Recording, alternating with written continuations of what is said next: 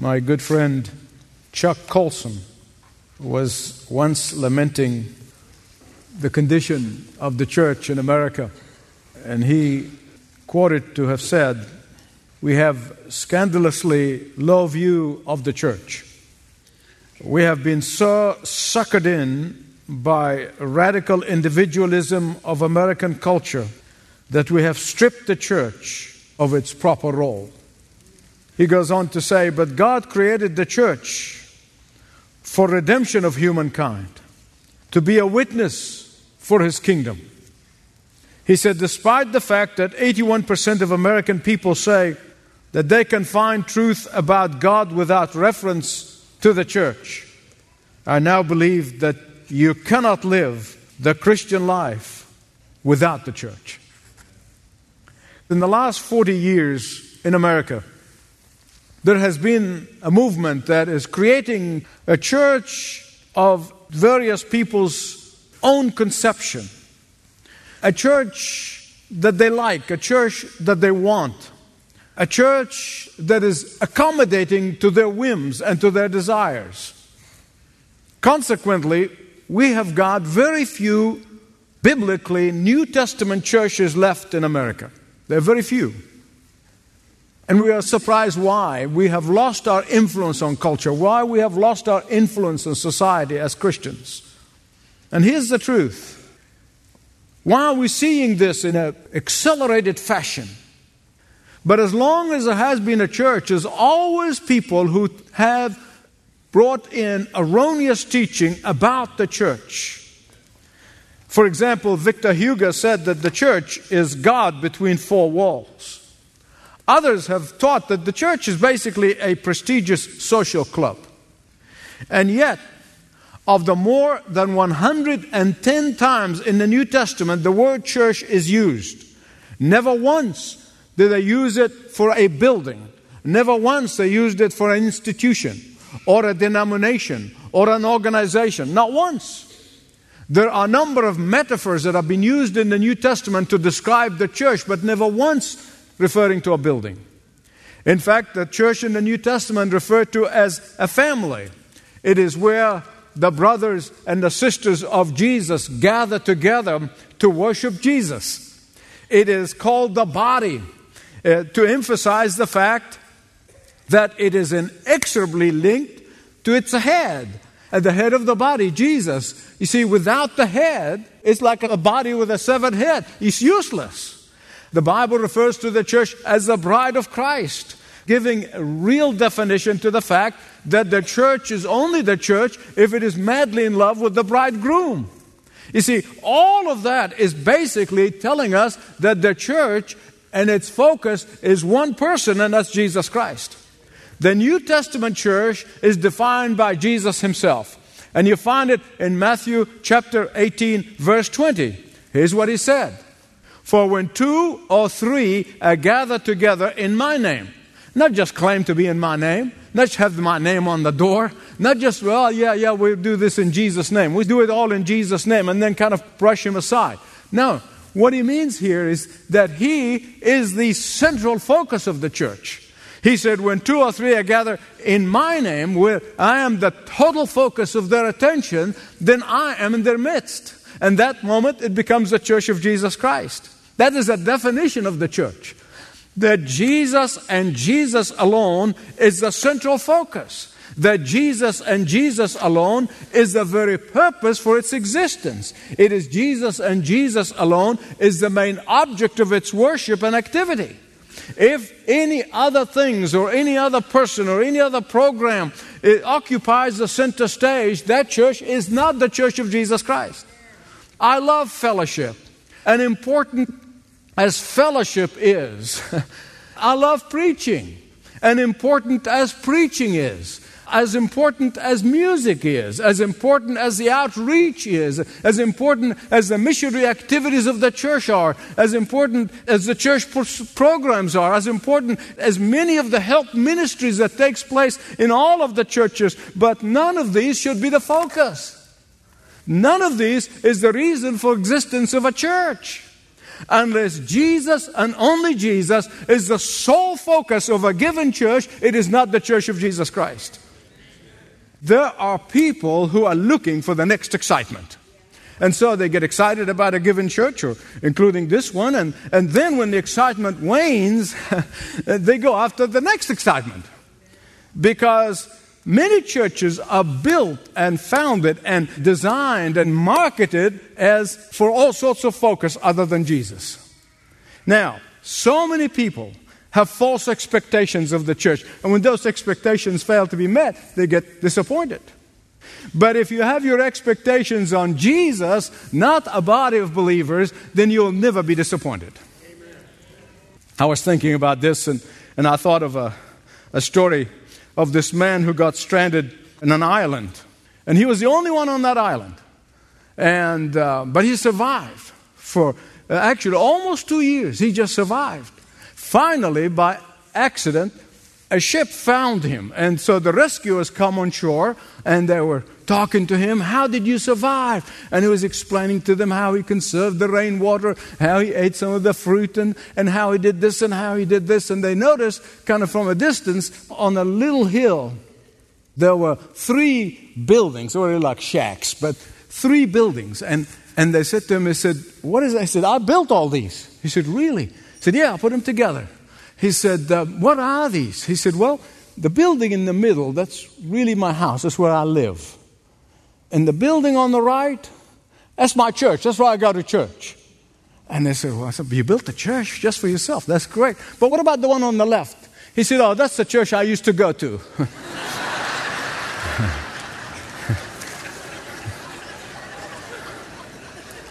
People can't get along with themselves. So they bring their confusion not only in the Christian faith, but in the churches. Some zany person said that you have to accept the fact that the church is like an ark. We wouldn't be able to stand the stink inside if it weren't for the storm outside. But beloved, listen to me. While the church is the gathering of God's people, it's the gathering of the believers. It is not about people. It is not about you. Did you get that? Say amen. Amen. While the church is the gathering of God's people, it is not about the pastor, and it's not about the program, and it's not about their activities. The church is all about who? Jesus. The church is where Jesus is the sole focus. And the church where people are there to love Jesus with all their hearts. The church is where people have a heartfelt worship for Jesus. And that's what the Apostle Paul is trying to say here in the 1 Thessalonians chapter 5, verses 12 to 18. Please turn to it with me. And here you're going to find 4 things about the New Testament church that Paul gives us. First of all, in verses 12 and 13, he said that church has to value the preaching of the Word of God. I know I'm turning the text on its head. I'm going to explain it to you in a minute. Secondly, in verse 14, he said that is the church of Jesus Christ is the church that hold each other accountable. And thirdly, in verse 15, he said it is the place where you avoid personal revenge. And finally, fourthly, verses 16 to 18 is where you're rejoicing always, praying constantly, and thankful in everything. The New Testament church, the church of Jesus Christ, is where the members value and honor the preaching of the Word of God. Look at verse 12. He's talking about church leaders. He said the ones who work hard. Doing what? Doing some social work? Running around doing civic duties? No. Working hard, instructing in the Word of God. Not in pop psychology or sociology, but the Word of God. Explaining the Word of God. Expounding the Word of God. Because that's where the very heart of a church must be. Because the pastor and the pastors and the ministry staff have no authority other than the authority of the Word of God. That's the only authority that's worth it. Any other authority is a false authority. And Paul refers to these pastors as those who are over you. Why? It doesn't mean that, the pastors are the fat cats who lord it over people. That's what some people do, but that's not what the New Testament church is. They are to lift up the Word of God. They are to uphold the Word of God. They are to labor and work hard in explaining the Word of God. They are to be diligent in modeling a life that is according to the Word of God. Whether it's helping an individual one-on-one, or whether we're solving difficult problems, and whether they're rebuking the wayward, whether they're encouraging the discouraged, all must be done from the Word of God. Otherwise, one's opinion is as good as the other, right? And Paul said, such a Christ-centered church, such a Christ-centered spiritual leaders, such biblically grounded leaders, such hard-working, diligent, truth-preaching spiritual leaders must be honored. I am personally convinced if he's living in our culture and watching what's happening to our churches today, he would have said, they must be honored but not worshipped, as it happens in some churches, as in the case in our culture. In this age of celebrititis, the many Christian leaders honestly see themselves as celebrities to be worshipped by weak-minded people. That is a tragedy. The Bible said that while they are to be held in the highest regard, but only Jesus is to be worshipped. A faithful congregation is a congregation that values the faithful preaching of the Word of God. You see, God promised to honor His Word. We don't have to do marketing. We don't have to do this and we don't have to do that, because God always honors His Word. It is the New Testament church, the biblical church, is where people honor the preaching of the Word of God. Secondly, it's where the congregation hold each other accountable. Hear me out on this one. There is no such thing as a perfect church, simply because there is no such thing as perfect Christians or perfect people. That was just that fact, right? Remind me of the man who has been looking and searching for a perfect church. And after a long search, he went to his friends. He said, I found it. I found the perfect church. And his friends said to him, for God's sake, don't join it. You mess it up. But listen, a Christ-focused church will love each other like Christ loved. And when loving each other does not mean this horrible lie that has been sold to many churches today, thousands of churches, this horrible lie about love, that if you love somebody, you let them live their life the way they wanted. That is a lie from the pit of hell.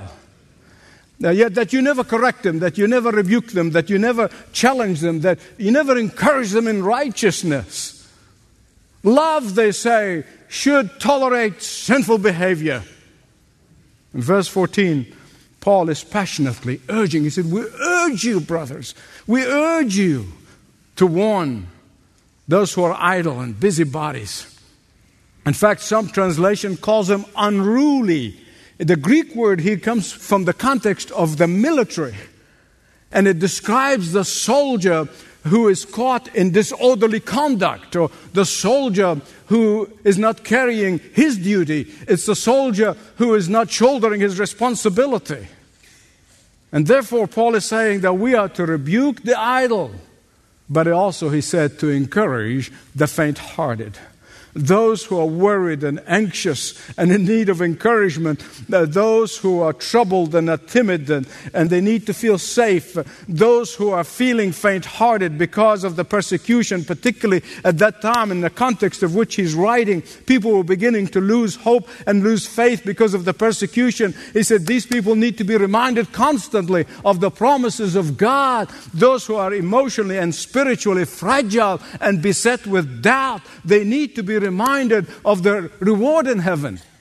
And just as Jesus himself have been patient with us, we need to be patient with one another. Value the preaching of the Word of God. Hold each other accountable. Thirdly, avoid personal revenge. Verse 15, make sure that nobody pays back wrong for wrong. Muslims believe that they're the ones who have the responsibility to avenge their God. You see? And so they go out on a killing spree and they're avenging their God. In their mind, they're avenging their God. While the New Testament Christian believers are avenged by their God. You see, our God avenges us. He said, vengeance is mine, says the Lord, I repay. And when you show kindness to those who wrong you, you are heaping coals over the head of the wrongdoer. How? By heaping kindness on them. Now I know that many Christians find that the most painful disappointments come not from wicked people outside, but from the sheep within the flock. The most hurtful things are these false accusations that come from within the body. Sheep are very capable of hurting other sheep. Gossip, slander, backbiting, insinuation. And Paul said, don't get revengeful when this happens to you. As much as you are tempted to hit back, as much as you're tempted to lash back, don't do it. I'm so thankful that I lived long enough to see so many of these promises of God that come true. And I can testify to the fact that God does a far better job avenging than you can. Value the preaching of the Word of God. Hold to each other accountable. Avoid personal revenge. And finally, fourthly, rejoice always. Pray constantly. Be thankful in everything. Verses 16, 17, and 18, when you're talking about rejoicing, always. I have talked to enough people to know that often they think that the Bible is just not realistic. How can you be joyful always? When you're discouraged, when you're suffering, when you're ill, when you're experiencing pain, how can you rejoice always? I'm going to give you 10 reasons why you can rejoice always. Before I give you those 10 reasons for rejoicing always, I want to first tell you something very important most people miss. Many of you have not, I know, but many others do. The Apostle Paul did not say, be happy always. See, that would not be true. That would be unrealistic, right? Don't worry, be happy. No, that's not biblical teaching. Because happiness depends on the circumstances. You passed that exam, you got that bonus, something happened, it makes you happy. But joy is dependent on what is true about God. And here are the 10 reasons why you can rejoice always. You rejoice always in God's righteous character. You rejoice always in God's redeeming love. You rejoice always in the Holy Spirit's ministry to you. You rejoice always in the gifts and the blessings of the Holy Spirit. You rejoice always in God's working all things for your ultimate good. You rejoice always in anticipating your coming glory. You rejoice always in your past answered prayers. You rejoice always in the gift of God's Word. You rejoice always in God's fellowship with you. You rejoice always in the fact that God is going to be glorified in whatever circumstances you're in. And so you rejoice always. Secondly, he said, you pray without ceasing. Well, this is probably the admonition that fits our time and our culture more than any other time. So many Christians, so many believers, they're great prayer warriors. And they pray and asking God for something. They are burdened to pray if they want something. And they pray and they pray and they pray. And then either they get what they prayed for or they didn't get what they prayed for. In either case, they give up. But listen to me. That is a faulty understanding of what prayer is. You see, prayer is more than just petition. Prayer is submission. Prayer is praise and thanksgiving. Prayer is a confession. Prayer is petition. But prayer also is intercession on behalf of others. And what Paul is saying here, that all of our life should be an attitude of prayer. You see, when your desire is to glorify God in prayer, when your desire is to drink deeply in fellowshipping with God in prayer, if your desire is believing that God will meet all of your needs in prayer, when your desire is to seek God's wisdom in prayer, when your desire is to be delivered from temptation in prayer, when your desire is to be delivered from worry and anxiety in prayer, when your desire is to be set free from the guilt of sin in prayer, when your desire is to grow into Christ likeness and become fruitful believer, when that happens in prayer, then you're going to find yourself praying without ceasing. Amen. Can I get a witness? Amen. Rejoicing always, praying without ceasing. And finally he said, give thanks in everything. I don't know about you, one of my quirks is when I find Christians misquote the Bible. When someone says, thank God for everything. What? Thank God for everything. So I thank Him for cancer, and I thank Him for broke marriage. I thank Him. He didn't say that. That's what the Bible said. That's why people misquote the Bible. But that's not what He said. He didn't say, give thanks for everything. In fact, you're going to find that rejoicing always, praying without ceasing, and thankful in everything go together. We're big on bundling these days. That's a bundle. They go together. All three are constant activities. All three. You might not feel like being thankful for your circumstances. But that is not what he said.